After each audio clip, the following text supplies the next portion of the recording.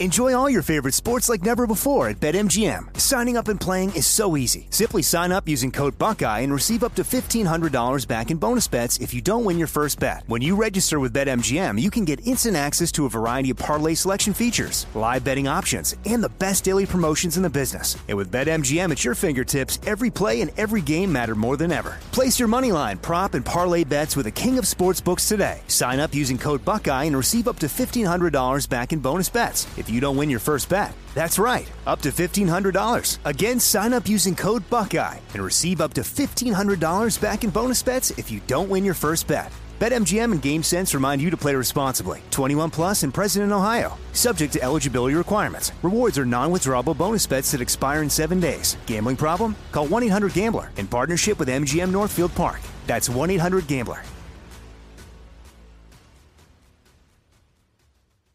My simple solution to the problem was remove people from the scene and help them feel safer. In response to attacks against Asian Americans, Maddie Park raised over $250,000 to donate cab rides to the Asian community. There is so much more work to be done. We really need to come together and tackle this issue as a community. Support the Asian community. Learn how at lovehasnolabels.com. Brought to you by Love Has No Labels and the Ad Council.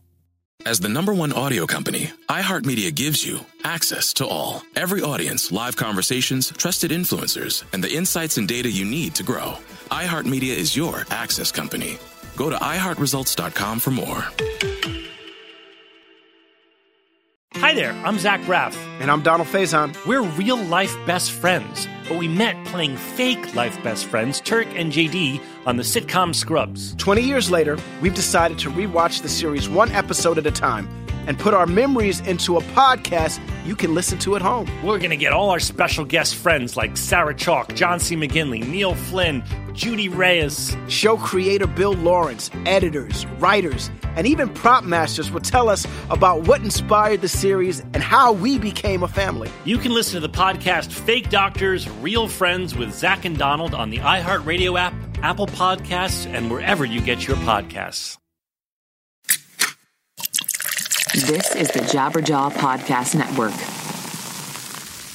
Learn the music that matters to you with the Musician app. This app is amazing. If you want to learn how to play guitar, piano, ukulele, or bass, it's easier than ever to learn your favorite tunes. I've tried this out. This is such a cool thing. Become the musician you want to be. Visit musician.com/words to try Musician with a 20% discount using the code WORDS. I can't recommend this app enough. Dive in and have fun. 20% discount using the code WORDS. All right, now here's the show. Merch Table was founded by artists just like you. We've slept on floors, played for everyone and no one, broken up, gotten back together, and taken everything we learned along the way to build a group of people who put creativity first so you can play while we work. Visit merchtable.com to learn more about our merchandising and online store solutions. Hello, everybody. How are you this fine afternoon or evening or morning or whenever it is you're listening to this? I'm Ray Harkins. Thanks for hanging out with this very podcast called 100 Words or Less. I realize every time I say the name of the podcast, it's so disconnected from my original joke of naming the show this, because no one knows really why it's named this. But anyways, that's neither here nor there. You can dive back in the archives and you can probably poke around and hear me talking about why I named the show this, but that's not why you're here. You're here because you want to listen to a insightful and engaging, hopefully funny in some capacity, maybe heartbreaking in some ways, conversation with people who are creating independent culture, whether that's running record labels, whether that's playing bands, something in relation to independent music or tangentially related to independent music. But today we have, and I this is a difficult name to say because there's a lot of S's and H's, but I'm going to try to do my best here.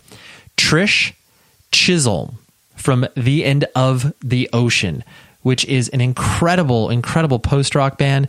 Equal Vision has put out their most recent LP, and it's really, really good. If you are a fan of anything in relation to, Mogwai, Explosions in the Sky, Lowercase Noises, all of that stuff, you will devour this and love it. So Trish was kind enough to come on the show because I like the LP so much that I was like, I want to expose the listeners to this podcast, your band. And that's that's what I like to use this platform for occasionally. Like, yes, it's really, really cool to have some, like quote unquote big name guest or whatever, and I get more downloads and whatever else. That it's not as important to me as making sure that you, the listener, are engaged with independent music of all shapes and sizes, and most specifically sizes, because not every band is gigantic and massive and like touring and doing all that. It's like you gotta pay attention to the ground level, So anyways, I have to tell you, and I'm excited to tell you, that Rockabilia is back, baby. They want to give you 10% off using the code PCJabberjaw. They are the place where you buy band merch. That they have so much cool stuff. I was actually browsing their website last night because I was like, dude, I need a Joy Division shirt again, because like all mine are either just like super ratty and completely washed out, or they just don't fit me anymore. They're like, oh, why did I buy an extra large when I was clearly a medium? Anyways, Rockabilia is the place to go. It's all officially licensed. They had so many choices of Joy Division shirts that I was like, wow, okay, I don't know which one I want now. But they have 500,000 items, all officially licensed. We'll pay the bands. I can't say enough good things about their service. So if you haven't ordered from them, do it now. PC Jabberjaw for 10% off of your order, okay? I also have to tell you about post-rock in general. So I don't know. I think most people that are engaged in independent music kind of go through these phases where they become obsessed with a certain style of music. And especially because the internet is at our fingertips, you can get super into whatever specific genre. If you're like, you know what, I'm really, really into Japanese D-beat hardcore. Boom, done. Here's, listen to Bastard, listen to Forward, listen to all this great stuff. And I just remember, I want to say it was probably early 2000s is when I really, really started to dive headfirst into post-rock, just because, gotten into Mogwai by that time, gotten into Explosions in the Sky, kind of the bread and butter of this genre. And then I started digging deeper, because then I was like, wow, there's bands that are of the DIY touring level that are doing this stuff. And I just remember all of these like blog spots that would give you, like 2 or 3 songs from a particular band and tell you a little write up on them. I just remember discovering so many cool things like, This Will Destroy You and If These Trees Could Talk, and like all these cool bands. And so I just remember when I first started to listen to The End of the Ocean, because they've been around for a while. They put out a record, gosh, I don't know, it's like 7 years or so ago. But yeah, it evoked that feeling of like, oh man, I remember how much fun it is to get obsessed about a genre of music, and you can't stuff enough bands and music in your head when you were obsessed with a thing. Like I said, it can be something super specific, or it can be just like, I just want to listen to hardcore. But anyways, yeah, it's really fun. And I hope that, what music, what genres did you take that super, super nerdy deep dive into? You can email me at 100wordspodcast@gmail.com. Always love to have feedback. And yeah, it's fun to hear from you. So Trish came on. We talked about post-rock, obviously. We talked about playlisting, because that's a huge thing. I had her walk me through playlisting. And for those of you that don't know what playlisting is, Spotify, which is clearly a major player within the context of the music industry, they put random songs on playlists. And these playlists are followed by millions of people. And all of a sudden, when a band's song, 2 songs, 3 songs gets included on one of these playlists, all of a sudden it starts to kick off thousands and thousands and thousands of plays. And then in turn, bands get royalties based off this fact. And that's exactly what happened to The End of the Ocean, where it kind of saved the band, because then all of a sudden they had, some revenue that they did not have previously that they could pour into recording and touring and all that stuff. And it was super interesting. So anyways, that's what we got. And I will talk to you, of course, at the end of the episode to tell you who is on next week. Okay, here we go.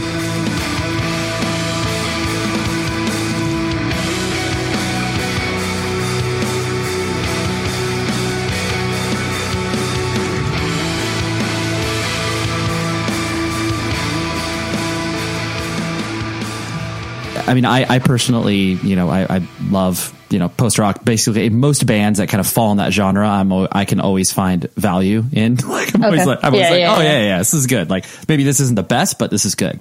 Right, yeah.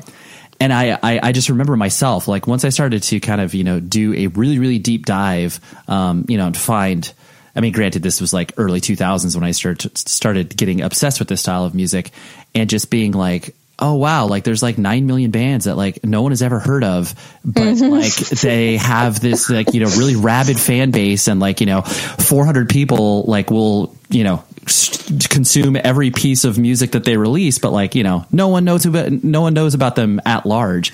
And so it's like, it's a really like insular scene. And you know, at the same time, it's like it's a very rabid fan base. Like I'm sure you've kind of noticed all of these things as you exist at the center of it with the band and stuff like that. Oh yeah, they're like diehard fans. And I mean, can you attribute it to anything that you have like noticed, or the sort of feedback that you get from people? Is it is it people just like passionately identify with the music, and that's kind of, you know, where it ends, or what have you noticed? Yeah, I would say that. It's like hit or miss. I mean, like the people that know post rock, they love it, but like if they don't understand it, they're like, where's the vocals, or like whatever. You know, we get a lot of that. Right. So we obviously know they're not like post rock. Yeah. Like this would be way better with lyrics or whatever. It's like, oh God. Yeah, you're like, that's not the point of what we were doing. Right. They don't understand, but. Yeah. I mean, because the reason I bring that up is not just because, you know, that sounds like a basic question, but there are like so many friends of mine where it's like, you know, that dude Ben Sharp who does that project Cloud Kicker, or, you know, a friend of mine, Andy Othling, who does Lowercase Noises. Like all of these people exist like completely, you know, off of any people's radars, but then once it kind of comes across a person's table, you become obsessed with it. And I really haven't been able to like articulate why that is, especially with this style of music. Cause you know, people like bands and whatever, punk, hardcore, indie rock and stuff like that. Yeah. But not in the same way as this. No. And I feel like a lot of people don't know it exists too.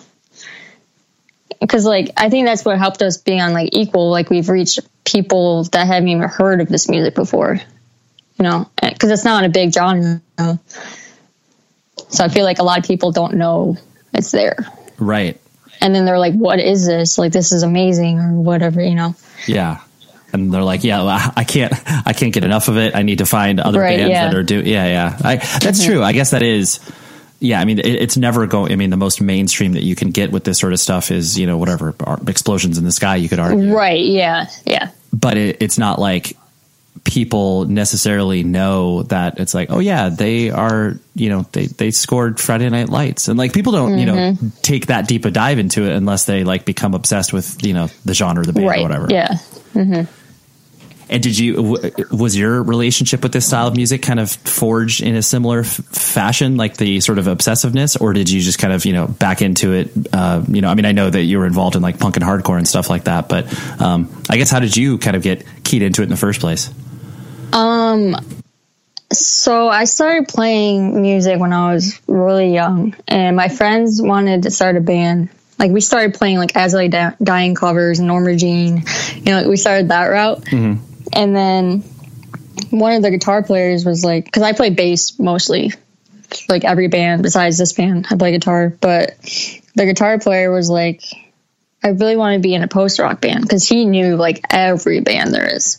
And I'm like, what the hell is this? Like, I don't want to play this. You know, like I had an opposite reaction of just like, what? Like, this exists, you know? And I'm like, whatever. So I just played bass, and I was like, all right. And I ended up being in the band that was 2007. So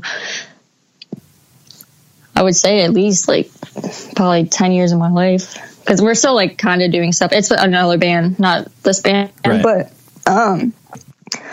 yeah. So I kind of got introduced it in that way of just like, here, like play this music. And I was like, okay. And I slowly like understood it. I'm like, okay, this is what it means, you know? Because like I went to shows, like I saw Mono was my first post-rock band I saw. And I was like, okay, I get it.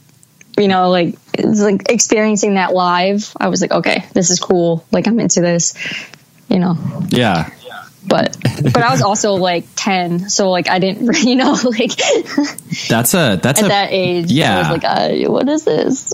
Well, that's a pretty daunting thing, because I think that this was a thread I was going to pull on a little bit later, but something that I've noticed not only with my own musical journey, but just, you know, friends and peers, where it's like, it seems like you have to be kind of a certain age in order to, you know, understand, you know, certain styles of music, whether it's like, you know, you can't be, I mean, you're, you know, clearly an exception where it's like, you know, I think 10-year-old me listening to, you know, Mogwai or Mono or anything like that, I've been like, this is terrible. I don't even know what to say. Yeah.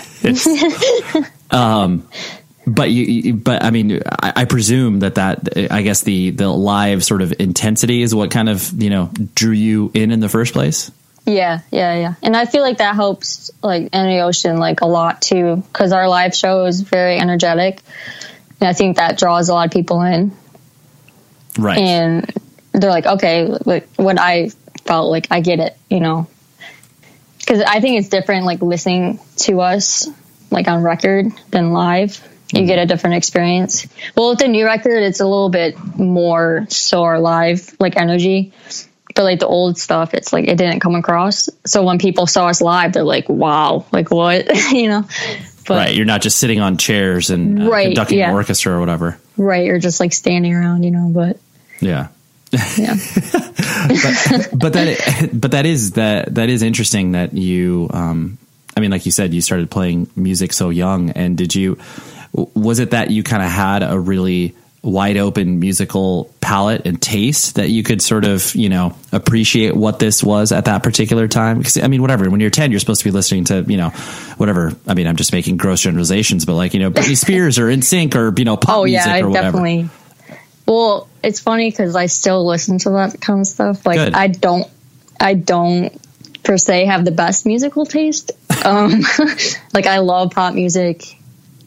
Like I just love it. I don't know. Just like catchy songs. I like just love it. And I've been listening, honestly, like the same bands since I was like 14 probably. Okay. Like Thursday, Taking Back Sunday. Like I still listen to that kind of stuff.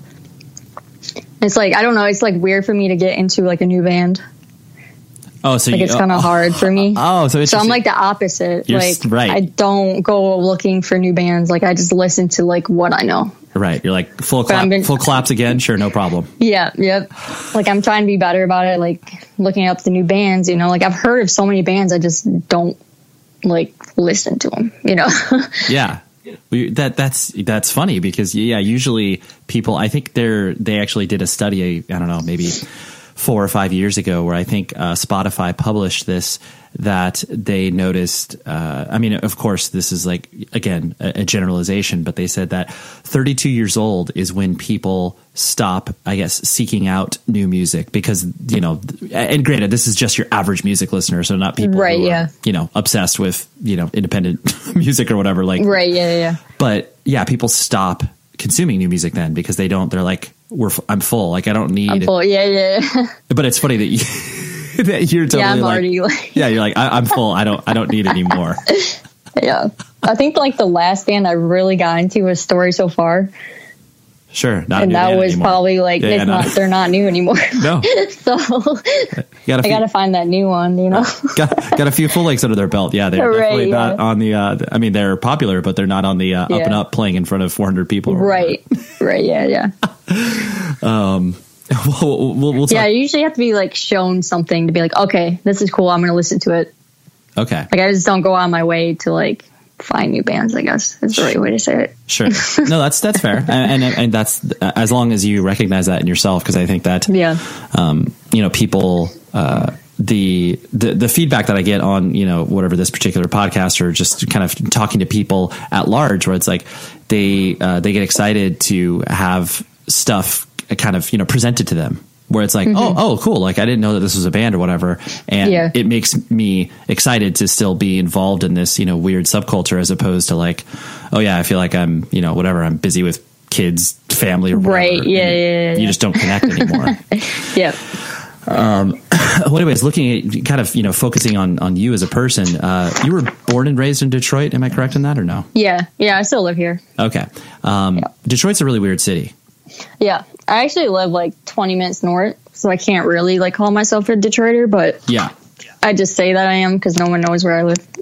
Well, I live in a small town. So. Yeah, try me. What's the name of the town? Clawson. Okay, yeah, I've never been there, but yeah, it's like 2 miles big. Okay. And so like, is it, I mean, you would probably like, is that appropriately defined as a suburb of Detroit, or is it just? Yeah. Okay. Yeah. And was it, cause I mean, most people that look at Detroit now are, you know, I mean, it's clearly a, you know, in socioeconomic decline, but at the same time, there's also this, you know, really interesting rising, you know, arts community, because people can spend $4 on rent there, and you know, it's right. Yeah. Downtown is getting pretty nice now. They're like redoing everything, campus marshes and stuff. Yeah. And so the outskirts are kind of left to kind of rot in certain respects. Yeah. So what was your I guess kind of relationship and experience, kind of, you know, seeing how, you know, Detroit and the suburbs have changed over the time that, you know, you've been alive? Well, growing up, I didn't really spend that much time in Detroit. Like I would go and play shows there and stuff, but more recently I started like going down there, like going out to eat and stuff. They have really good food down there, like good, like vegan and vegetarian spots, like cool bars and stuff. And like during the winter and like stuff, they have like cool, like ice skating and all that, which I don't even, they probably had that when I was a kid, but I don't remember. You wouldn't know. But yeah. But like, I love going down there now, and like, I feel safe, and like, you know, it's a really good like community down there for sure. Yeah, I definitely remember playing. I mean, I played. Let's see. I played in Ypsilanti, Michigan before, and that was. Oh yeah. Yeah, that was scary. But yeah, that's not a good one. No. And then, but you played in Detroit at was it the Shelter, or is it? Yeah, Shelter. Yeah, that's a good venue. Yeah, still. Yeah, it's like below shows, St. Andrews. Right? Yeah. Right. Yeah, St. Andrews that night, I remember, had a wrestling show upstairs, which was amazing. Oh yeah, they have those all the time. Those are amazing. But I so distinctly remember where it was like, you know, all the bands that were on tour together parked at the lot across the street, and then, you know, paid the homeless person $20 to watch was the it van. Papa Smurf? I have no clue about the name, but like one band didn't do it, and they just parked in the street, and like, you know, at 3:00, you know, they got their van broken into or whatever. Oh yeah. It was probably Papa Smurf. He does that. He just watches everyone's stuff, so it doesn't get stolen. He's like super cool. That's yeah. He's been around since I was playing shows there when I was like 12 or 13. Yeah. So that's Papa Smurf. That's his that's his business, I guess. Yeah. No, he's super cool. That's so funny. Yeah. He's awesome. Yeah. It's a very distinct memory. But and so what was your family structure like growing up? Like mom and dad in the house, brothers and sisters? Where was that? Yeah. My parents, and I have an older brother. He's 4 years older than me. Got it. Yeah. And my parents are still together, still going. And what was the, I guess, you know, what kind of sort of kid did you find yourself being as you were, you know, growing up a little and, you know, starting to get, you know, somewhat of an identity, whether it's like in junior high or high school and stuff like that? You know, were you a sports person? Were you like, you know, I'm super into math? And what kind of person were you? I did a lot of everything. I was super into sports. I played soccer my whole life, and basketball, and into skateboarding, like aggressive skating, music. I pretty much did anything my brother did. Like he started doing something, I'm like, oh, I want to do that too. So that's how I got into music, because he started playing music. I just like wanted to do it too. So he basically was the trailblazer, and you just kind of followed along, like not in a bad way, just in a like, oh, he's doing cool stuff. Right. Yeah. That's cool.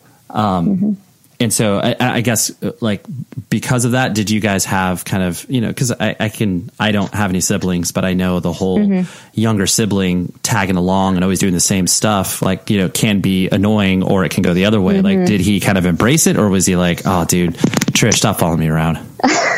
It was kind of like that. Okay. And it's funny because I was talking about this the other day.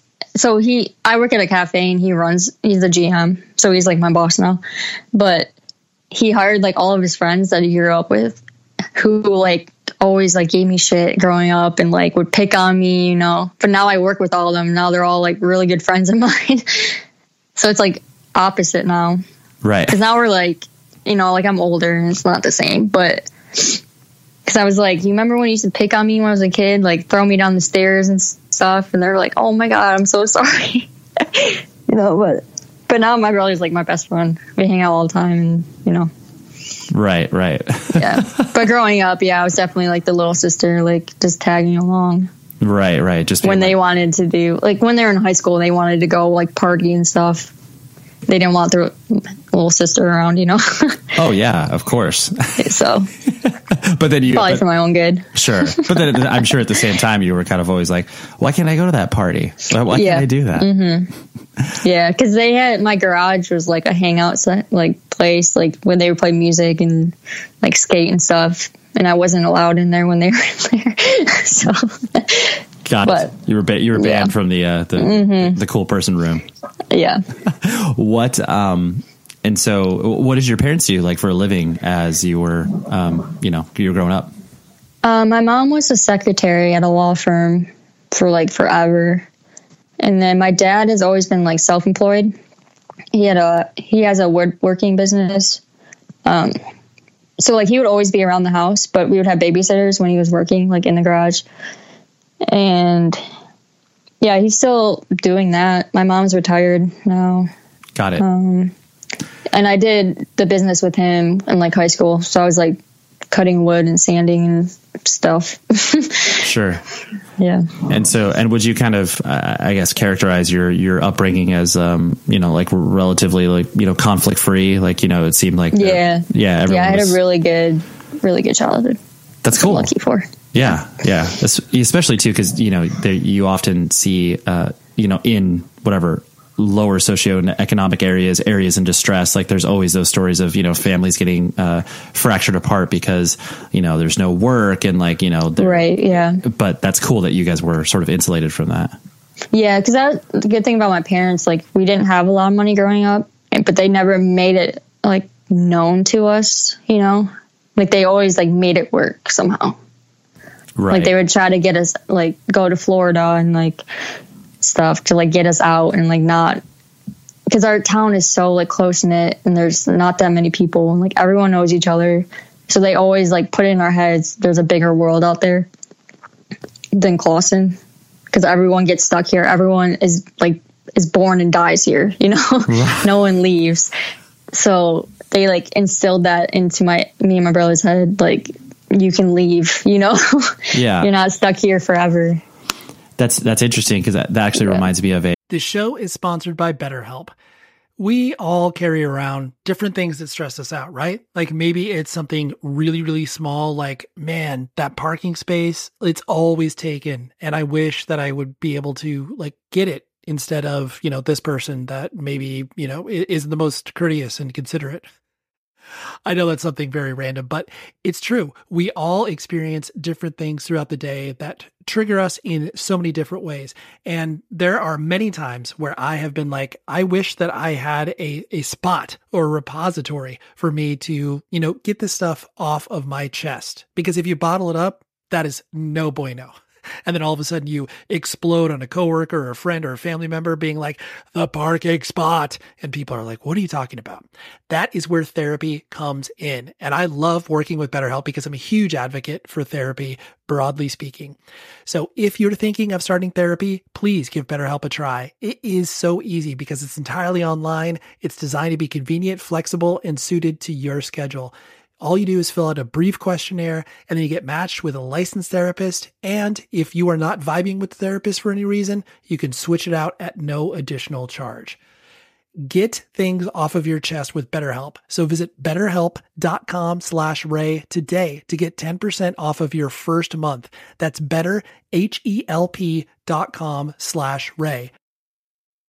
Enjoy all your favorite sports like never before at BetMGM. Signing up and playing is so easy. Simply sign up using code Buckeye and receive up to $1,500 back in bonus bets if you don't win your first bet. When you register with BetMGM, you can get instant access to a variety of parlay selection features, live betting options, and the best daily promotions in the business. And with BetMGM at your fingertips, every play and every game matter more than ever. Place your moneyline, prop, and parlay bets with the king of sportsbooks today. Sign up using code Buckeye and receive up to $1,500 back in bonus bets. If if you don't win your first bet. That's right, up to $1,500. Again, sign up using code Buckeye and receive up to $1,500 back in bonus bets if you don't win your first bet. BetMGM and GameSense remind you to play responsibly. 21 plus and present in Ohio. Subject to eligibility requirements. Rewards are non-withdrawable bonus bets that expire in 7 days. Gambling problem? Call 1-800-GAMBLER in partnership with MGM Northfield Park. That's 1-800-GAMBLER. Snakes, zombies, sharks, heights, speaking in public. The list of fears is endless. But while you're clutching your blanket in the dark, wondering if that sound in the hall was actually a footstep, the real danger is in your hand, when you're behind the wheel. And while you might think a great white shark is scary, what's really terrifying and even deadly is distracted driving. Eyes forward, don't drive distracted. Brought to you by NHTSA and the Ad Council. Yeah, I'm sure you know the comedian or actor Patton Oswalt. Mm-hmm. He had a joke in one of his stand-up routines where it was like he was talking about his upbringing in a small DC suburb town that he was the same idea as what you're talking about that your parents instilled in you, where it's like, oh yeah, see the world, it's larger than just this town. And he's like, yeah, but then I had some people who were just like, dude, I could work at the gas station and get free gas for life. Yeah. It's like, oh yeah, there's definitely I guess so. people in high school that I went to have that same mindset, which is fine. But I just know that's not for me. Right. I don't want to be here forever, I'm going to let you in on a little secret. Did you know that you can actually get paid just for listening to this podcast? I know it sounds absolutely crazy, but it's true. And you can do it with a new free app called Podcoin. It literally pays you to listen to podcasts. So here's how it works. You listen to podcasts and earn Podcoin while you listen. Then you turn that Podcoin in for gift cards at places like Amazon or Starbucks, or you can donate to charity, which is awesome. The more you listen, the more you earn. Download the Podcoin app right now on iPhone or Android and use our code WORDS, WORDS, and you'll get 300 Podcoin just for signing up. I've tried this out. I can't believe it, but it works. It's very cool. I got a free coffee at Starbucks. It's great. And if you listen to enough of us on there, you can get a cappuccino at Starbucks, like I mentioned, or an Amazon gift card on Podcoin. So listen to this podcast or virtually any other podcast on Podcoin and sign up with the code WORDS to start earning today.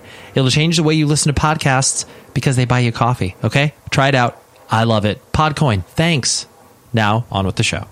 Like you mentioned, you started, why did you start playing or getting interested in music at a really early age? Was that fostered by your parents, or was that simply because your brother was into it? How did that transpire? Well, my dad always had he kind of plays guitar, some chords, whatever, but he would play randomly. And so there was always been guitars around, but I never really was interested in it. And then I joined band in high school. Or not high school, elementary school.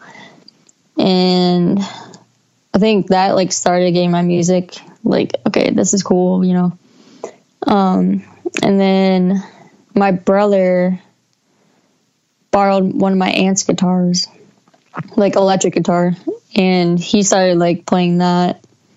And then I really wanted to do it because he was doing it, but I'm left-handed, so it was super hard for me because he had a right-handed guitar. Sure, yeah, you didn't have the right instrument. Yeah, yeah. Mm-hmm.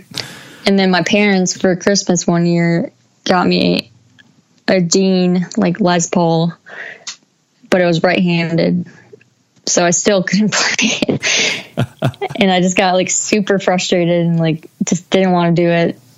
And then I didn't touch it for a year or so. And then I picked it back up and I was okay, I'm going to learn it. And I learned it right-handed. Interesting.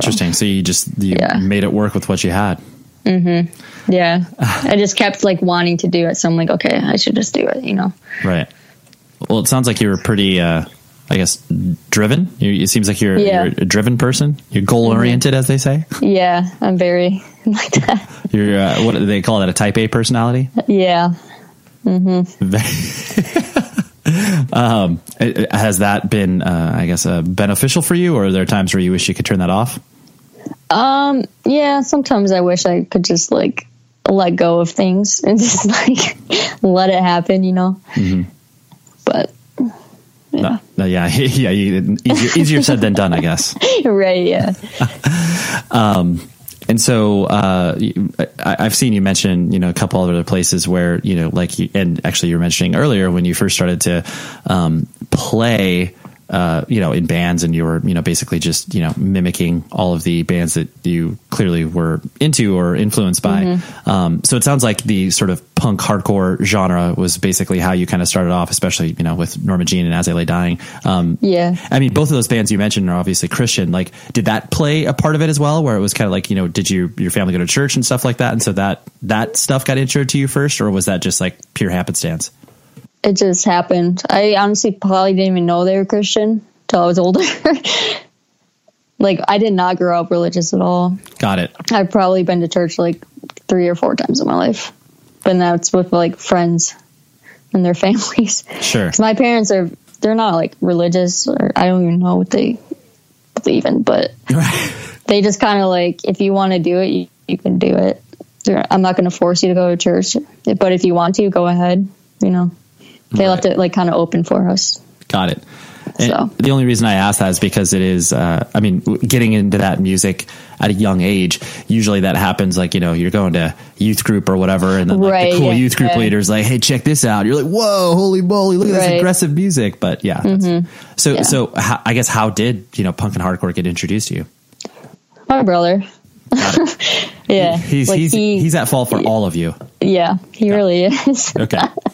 And like, my friends like were into that, and they would show me bands, but my brother definitely got me into that kind of like Thursday and Thrice and stuff. Definitely Thrice he got me into, and even like Blink-182, like that kind of stuff. Got it. And then you just immediately, I guess, what attracted you to it? That's a good question. I don't really know. Got it. I think I just wanted to like it, but then I actually did.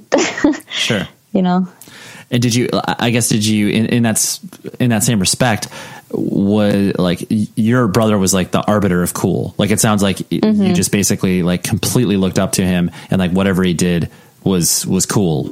Yeah, definitely. And so, you're like, I may not like this thing, but because he's doing it, I obviously have to do it. Right. Okay. Yep. That's how I grew up.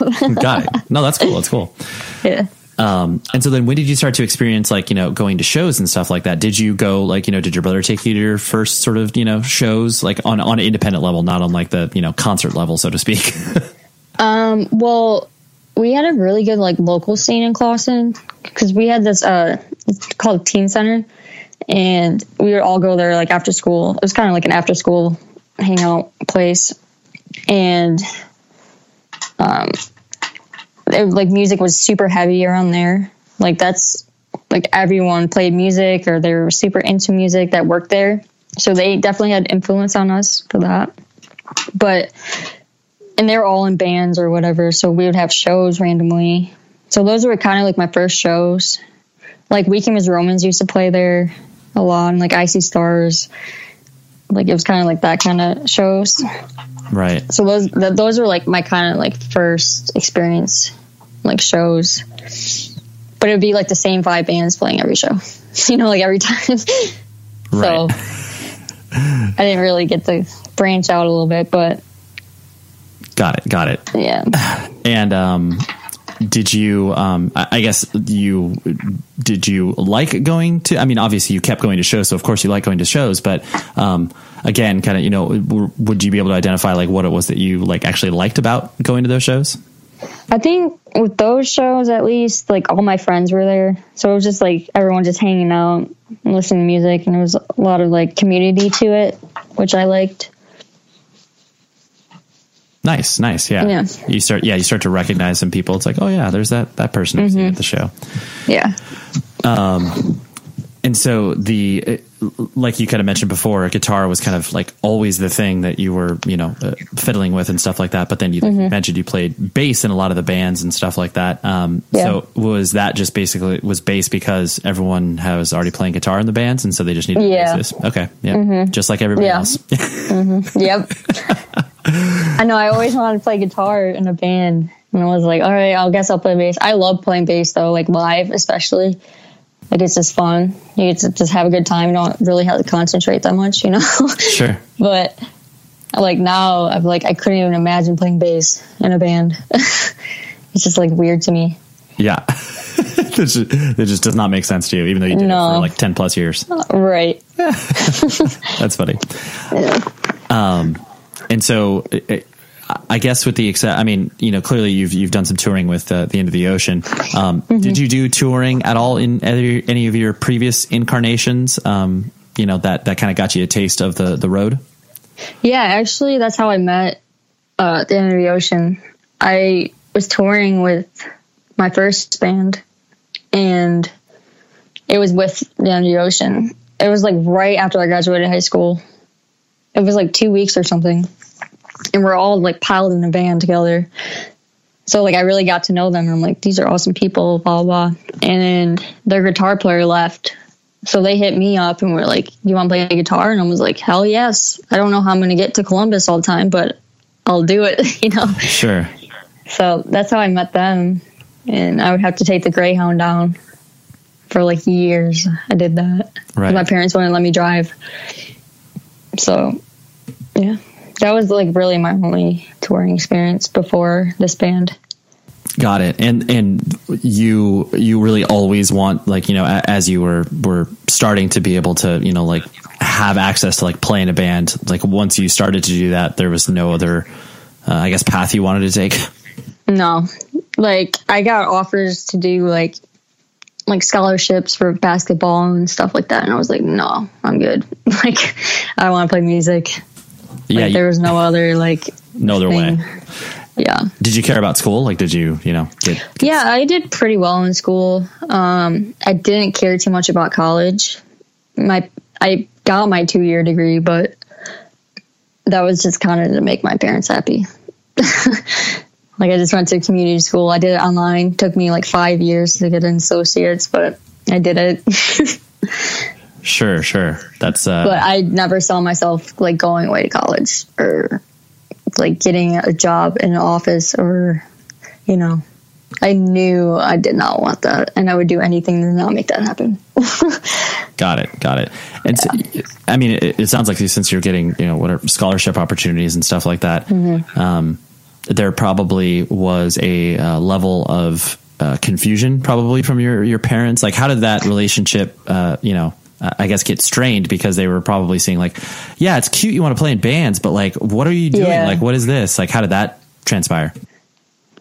It, like, right as I graduated high school, it was kind of difficult to like get them to understand, but they were always like, you can do it if you have like a backup plan kind of thing. And my backup plan has always been like running my dad's business or whatever like that. I just told them that, I'm like, okay, that's my backup plan, you know, so I'll go to school for business and you can, you know, whatever. But they've always been very, very supportive of music and like me doing what I love, because my mom never like gives me advice, you know, she's very like reserved person. But I vividly remember her telling like, don't get stuck. Like, don't get stuck in something you hate, you know, because you will hate your life. And I think that's what she did. She got stuck in a job that she... Enjoy all your favorite sports like never before at BetMGM. Signing up and playing is so easy. Simply sign up using code Buckeye and receive up to $1,500 back in bonus bets if you don't win your first bet. When you register with BetMGM, you can get instant access to a variety of parlay selection features, live betting options, and the best daily promotions in the business. And with BetMGM at your fingertips, every play and every game matter more than ever. Place your moneyline, prop, and parlay bets with the king of sportsbooks today. Sign up using code Buckeye and receive up to $1,500 back in bonus bets if you don't win your first bet. That's right, up to $1,500. Again, sign up using code Buckeye and receive up to $1,500 back in bonus bets if you don't win your first bet. BetMGM and GameSense remind you to play responsibly. 21 plus and present in Ohio. Subject to eligibility requirements. Rewards are non-withdrawable bonus bets that expire in 7 days. Gambling problem? Call 1-800-GAMBLER in partnership with MGM Northfield Park. That's 1-800-GAMBLER. Let's take a moment to breathe. Deep inhale. Extend your spine. Remain focused on what you're doing. If safe to do so, exhale slowly, leaning to one side. Inhale back to center. If safe to do so, exhale slowly to the opposite side. Find mental health resources at loveyourmindtoday.org. This message is brought to you by the Huntsman Mental Health Institute and the Ed Council.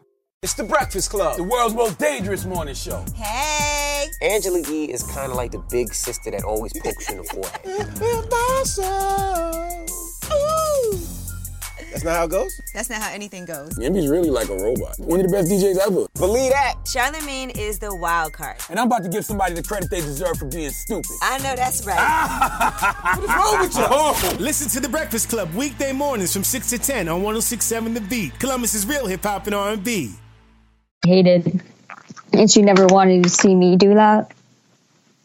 So, and my dad's like, he's from England, so he, you know, like he's taking chances and he's risk. Like he's been self-employed most of his life, and you know, he didn't have a really good like childhood, and you know, he's traveled the world and like seen a bunch of stuff, and I think he wanted that for me, like that experience of like seeing the world and, you know, being happy. You know, a lot of parents are like, you need to do this and this and this, but they don't realize that that's not going to make their kid happy, you know?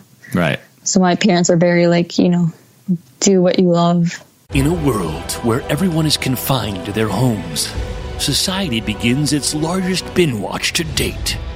In the hallowed library of Hulu, or perhaps on a shelf of DVDs you haven't looked at in a decade, is a show that perfectly encapsulates life in the early aughts and launched a friendship that would inspire millions. Hi, I'm Zach Braff. And I'm Donald Faison. In 2001, we starred in Scrubs, a sitcom that revealed a glimpse of what it was like to survive a medical internship. As Turk and JD, we explored guy love. Nearly 20 years later, a lot has changed. We're not Supermen, but we're still best friends. Given the mandatory lockdown, there's no better time to relive the series that brought us together in the first place. And we're doing it with a podcast. That's right, people. We're going to bring friends and crew members and fellow cast members and writers. And guess what? We're going to even invite some of you to call into the podcast and ask all the questions you want of the entire Sacred Heart staff. Join us for Fake Doctors, Real Friends on the iHeartRadio app, Apple Podcasts, and wherever you get your podcasts. But also be smart about it, you know? Mm-hmm. Like if you're 40 and not making money playing music, then, you know, you'd probably give it up. But, yeah, you know. They're practical about it. But, yeah. But still very supportive. So That's cool. Yeah, I definitely think, sort of generationally speaking, I think that I'm 38 years old and I'm a 7-year-old child, but like my mom was very much the same way as what you're describing, and I do think that like our generation, or my generation and below, were kind of the first people to really be able to, I guess, think in those terms, even though our parents would have no clue what it is that we're talking about, playing shows and stuff. Like, I mean, of course, the idea of like, you know, doing this, like playing in a band for a living, like that doesn't make any sense. Like, you know, like there's not like it does not at all. No. And it's not like there's, you know, like when you say that, most people think like, oh yeah, you must mean like, oh, so you're gonna be played in the radio. It's like, well, no, not at all. Like, but it is interesting to see that sentiment kind of played over, because I think that's why, you know, frankly, I think that's why independent music is, I guess, as big as it is now versus, you know, 10 to 15 years ago. Of course, there's a million different circumstances and reasons why that is, but a lot of it has to do with the fact that, you know, parents just let their kids take those risks, you know? Right. Something I find really, really interesting as well in regards to, you know, the band was the fact that, you know, you guys, you're grinding out on your own for, you know, a long time, as far as like, you know, touring out, playing in front of, you know, -4 people and like just, you know, like doing the things that most bands do. But, you know, you have the added layer of difficulty in which you are trying to create an atmosphere in, you know, a VFW hall that, you know, it's just impossible to do that. But then, you know, when one of your songs got playlisted and all of a sudden you're just like, wow, we just, you know, received a, you know, $15,000 check because of this song getting played, you know, millions of times on this playlist. And like, what do we have to do with that? you know, like walk me through how that, I mean, I know how it happened. It just happened randomly. It's not like you guys were actively pursuing it. But like, walk me through that realization. Like, was it one of those things where all of a sudden, like, you know, one of your bandmates like got this streaming, you know, revenue, and then like looked at the statement and was like, oh my gosh, like, hey guys, this happens. Like, I find it so interesting. I think it was one of our bandmates, and I think he like was on our Spotify, and he was like, wow, because I never checked it. I was like, it probably has no plays anyway. So, but he checked it, and I was like a couple 100,000. And he was like, what is going on? And like every day it was just going up. And we're like, what is happening? And then we realized it was on a playlist. It's like a couple million followers. We're like, wow. What was the name of the playlist? Damn. What was the name of the playlist? I think that one was Deep Focus. Dude, it's so funny because like that's exactly what happened to, I was mentioning that, you know, Lowercase Noises and Andy Othling, exactly the same thing, where all of a sudden it was just like, or actually that playlist wasn't that, but it was, I think his was like Study. And I'm just like, that's insane that all of a sudden all of these like post-rock bands just started seeing, you know, $2,000-$3,000 checks. Right. It's just crazy. Yeah. Anyway, so you were checking the and then figured it out that it was on a playlist. Yeah. And so we like, we're like, because I think that was a weird time for us too, of like, what are we doing kind of thing. Like talking amongst ourselves, like, should we still do this? Should we not? You know, and then that started happening. And we're like, okay, let's hit Europe. So we went to Europe, and that tour kind of was not good. It was an experience, you know, but sure. And then after that, that's kind of when we stopped playing. So, I mean, the plays kept coming, you know, but we kind of like took a hiatus. A couple of members like moved out of state for a couple of years, and I was finishing school, and like all this stuff was happening. And then I forgot what brought us all together. I think it was another tour or something, or like a show. And then we just like started playing again. It was really weird, but yeah, I think Spotify kind of saved us, and you know, like that song. It brought the idea back into focus. Yeah. Of like, oh, hey, well, like not even so much maybe from a financial perspective that like, oh, we're gonna like get playlisted for the rest of our lives or whatever, but just like, oh, hey, that was fun to do that. Yeah, I mean, it definitely helped. Like, not like paying out of pocket all the time for every little thing, you know. Yeah, you had a band fund for once, right? Yeah, and it was super nice. It was super weird and nice. Yeah, but yeah, absolutely. Yeah. You know, you've spoken publicly about your depression in relation to, you know, being in the band and just, you know, I mean, life in general, like that happens. Yeah.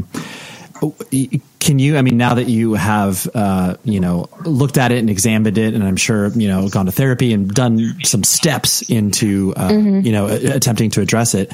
Is there anything, I guess, like particular you can kind of pinpoint it to from that perspective, or was it just kind of this mixture of a lot of different things going on?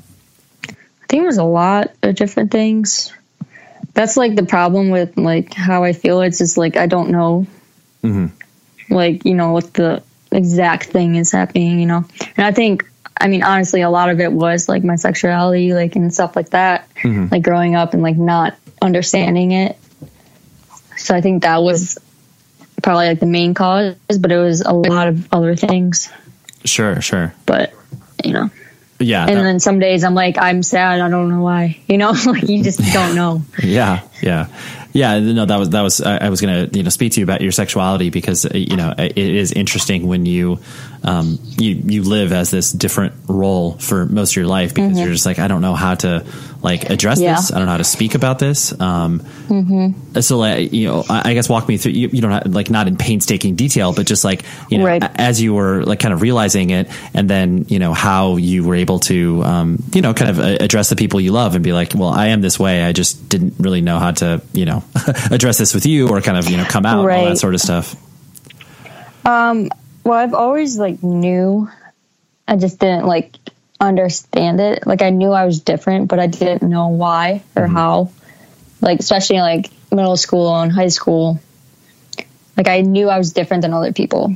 Like even like mentally, just like I didn't think the same way too. But it was like right when I graduated high school, I was like, okay, there's definitely something like not wrong with me, but like, you know, not like everybody else's experience. Oh, right. Yeah. And I was like a late coming out like person. Sure. I came out when I was maybe 21. Okay. Had you had relationships prior to that? Like, you know, were you like, all right, I'm gonna try this thing out? No. Okay. No, I was actually, I was in a relationship when I came out. Got it. At least to my parents. Like, sure. I came out then.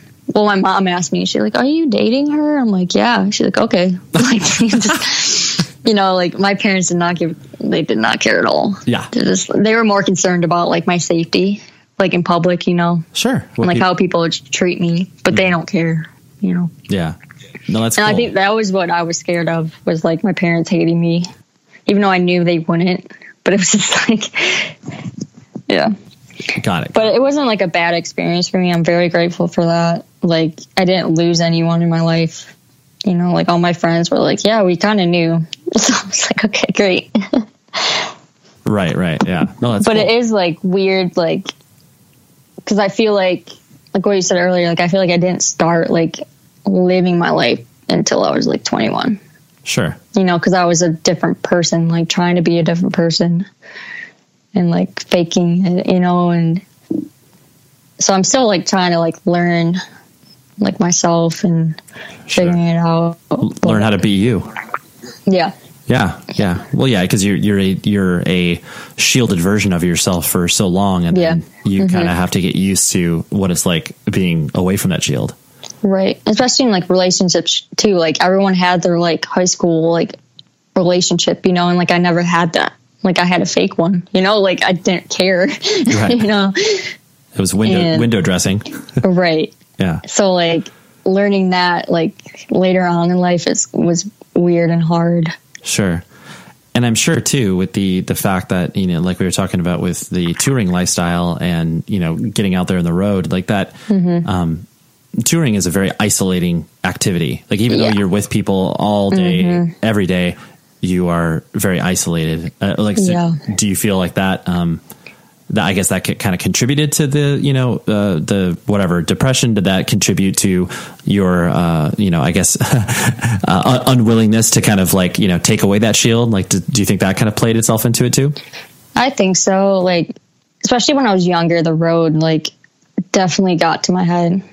Like, especially like we were playing shitty shows, you know, like I'm like, why am I doing this? Like, it was just so mentally draining. And I think that contributed to a lot of like my issues, I guess. But at the end of the day, like I'm like, okay, this is worth it, you know, it'll be worth it. But yeah, it's definitely mentally awful. Sure, absolutely. Absolutely. Well, I mean, when you touring is difficult and sometimes awful, even under quote unquote normal circumstances, you know, right? Where it's like you're just, you know, like, oh, I have to try to maintain relationships at home and stuff like that, just even with my family and friends. And so, yeah, I completely understand. Excuse me. So I guess kind of, you know, now that you have, you know, a more, I guess, you know, settled idea of who you are, and you know, has that changed your relationship, I guess, with like touring and, you know, being creative and playing in the band and stuff like that, or has it not at all?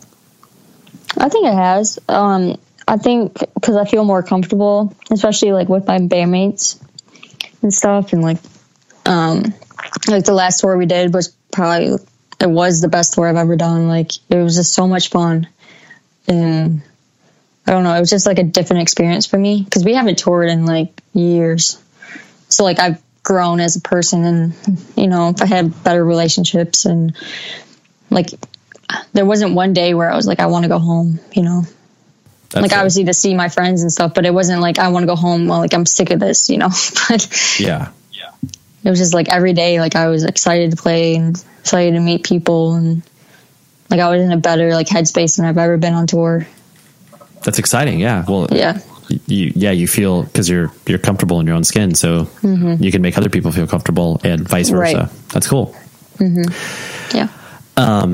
So, kind of what we were joking about earlier with the idea that, you were having to create an atmosphere is, you can achieve it musically like you obviously do.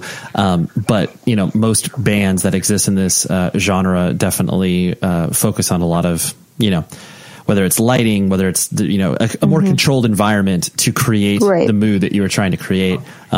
How is it you guys kind of try to tackle that? Or do you just basically roll with the punches based on the fact that it's like, oh yeah, I guess we got a banner and some can lights, and so we'll do whatever we can with that? Or is that something you guys definitely try to put a focus on? Well, not until recently. Like the last tour we did, we had like a banner and we had lights, but we've never done that before. We very just like get on stage and play. Like that's always been our thing. But we're like trying to come up with like different ideas and stuff, and like clips in between songs, and like trying to be like, I guess, more professional, I guess. But I don't know, we've always been just like, we call ourselves like the punk rock kids of post rock. We just don't, I wouldn't say care, but like, that's not the most important thing to us. Sure. Like the most important thing is just like putting on a good show. Like if that means having cool lights, cool. But if not, like we can play without them. Right. Yeah. You want to create most of the atmosphere through your live stage presence and be like, yeah. No, I understand what you're saying. That's like you get the energy off of us, and like we get it off the audience too. Like if the crowd is like stale and whatever, like we're gonna be like stale. We very like feed off of the audience too. Sure. No, that's exciting. Yeah. The last thing I wanted to hit on was the, the idea of existing as a band, where, you guys, you tour, you put out music when you can, and then, working with Equal Vision and stuff like that. There are, not like Dan Sancho, some like, evil Svengali where he's trying to like, force you to tour 300 days out of the year or anything like that. But, there comes a point where, the business aspects, obviously have to be considered with all the moves that you make and the partnerships you create and stuff like that. Do you, I guess, like the business of the band? Do you like, being able to sort of handle that stuff? Or, I mean, I'm just making wild assumptions that you help handle some of the business. But, like how does it, I guess, how does the business aspect of your creative endeavors impact what it is that you guys do? I love it. I love like seeing behind the scenes stuff, because like before it was all us doing stuff, but now we have a whole team. So it's like, it's awesome. Like, I don't know. I just love it. I love seeing like the ideas people come up with and like plans. And it's just, I don't know. It's like a different way. I don't know. It's just weird to explain, but it's just because I wouldn't say I'm a creative person. I'm more of like numbers person. Oh, sure. Like I love math. I love like that kind of stuff. And that's just how I've always kind of been. So like being involved now in that is like cool as hell. No, that's cool. Cause it opens up a side of the, the music industry that if you don't get exposed to it, you sometimes never even know exists. Or it's like, oh wait, like we have a choice in this. Like we can choose between one of two options or whatever. Mm-hmm. Yeah, no, that's exciting.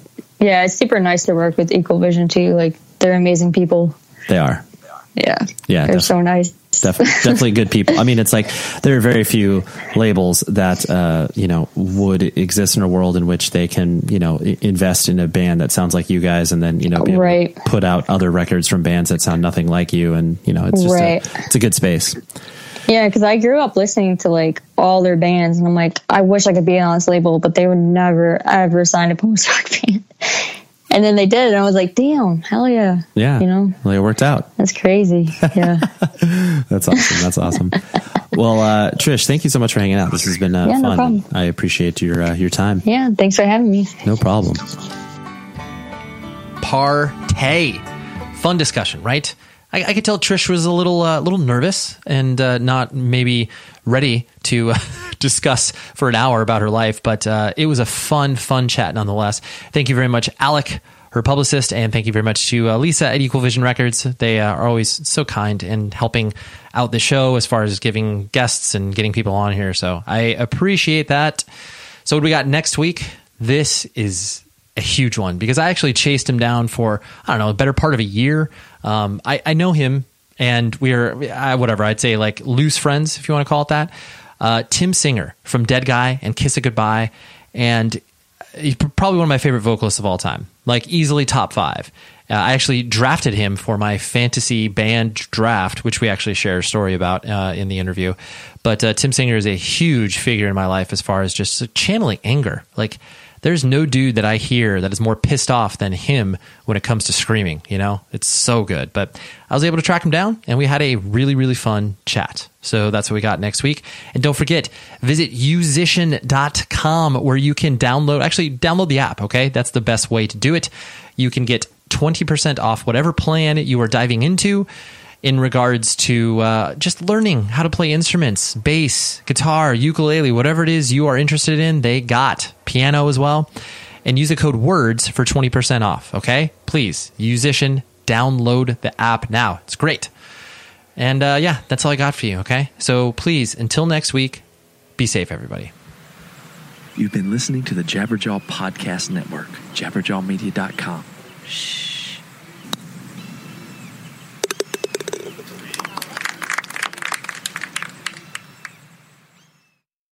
I'm Bob Roth, host of the new podcast, Stay Calm. Meditation changed my life in college, and I've spent the last 50 years teaching people about the benefits of meditation, from celebrity clients to students in inner-city schools. And now I'm sharing a lot of what I know straight to your ears in my new podcast. Join me every Monday through Friday morning. All you need is a few minutes and an open mind. Listen and subscribe to Stay Calm on the iHeartRadio app, Apple Podcasts, or wherever you get your podcasts. The show is sponsored by BetterHelp. Trust me in saying that no matter who you are, mental health challenges can affect you, and how you manage them can make all of the difference. That's why everyone should have access to mental health support that meets them where they are and helps them get through. BetterHelp provides online therapy on your schedule. It's flexible, simple to use, and more affordable than in-person therapy. Connect with a licensed therapist selected just for you. Learn more at betterhelp.com. That's betterhelp.com. Let's take a moment to breathe. Deep inhale. Extend your spine. Remain focused on what you're doing. If safe to do so, exhale slowly, leaning to one side. Inhale back to center. If safe to do so, exhale slowly to the opposite side. Find mental health resources at loveyourmindtoday.org. This message is brought to you by the Huntsman Mental Health Institute and the Ed Council. Hey, it's Zuko and Kayla from The Wake Up Call. Enjoy your podcast, and when you're done, don't forget about us. We have a radio show. We try to bring a smile to your face every morning. We also talk to some of the hottest country stars of today, and we like to share some good news with That's What I Like. Because Lord knows that's hard to find. When you're done podcasting your podcast, listen to us at 92.3 WCOL. Set your preset on your radio right now, and don't forget you can listen to us online on the iHeartRadio app.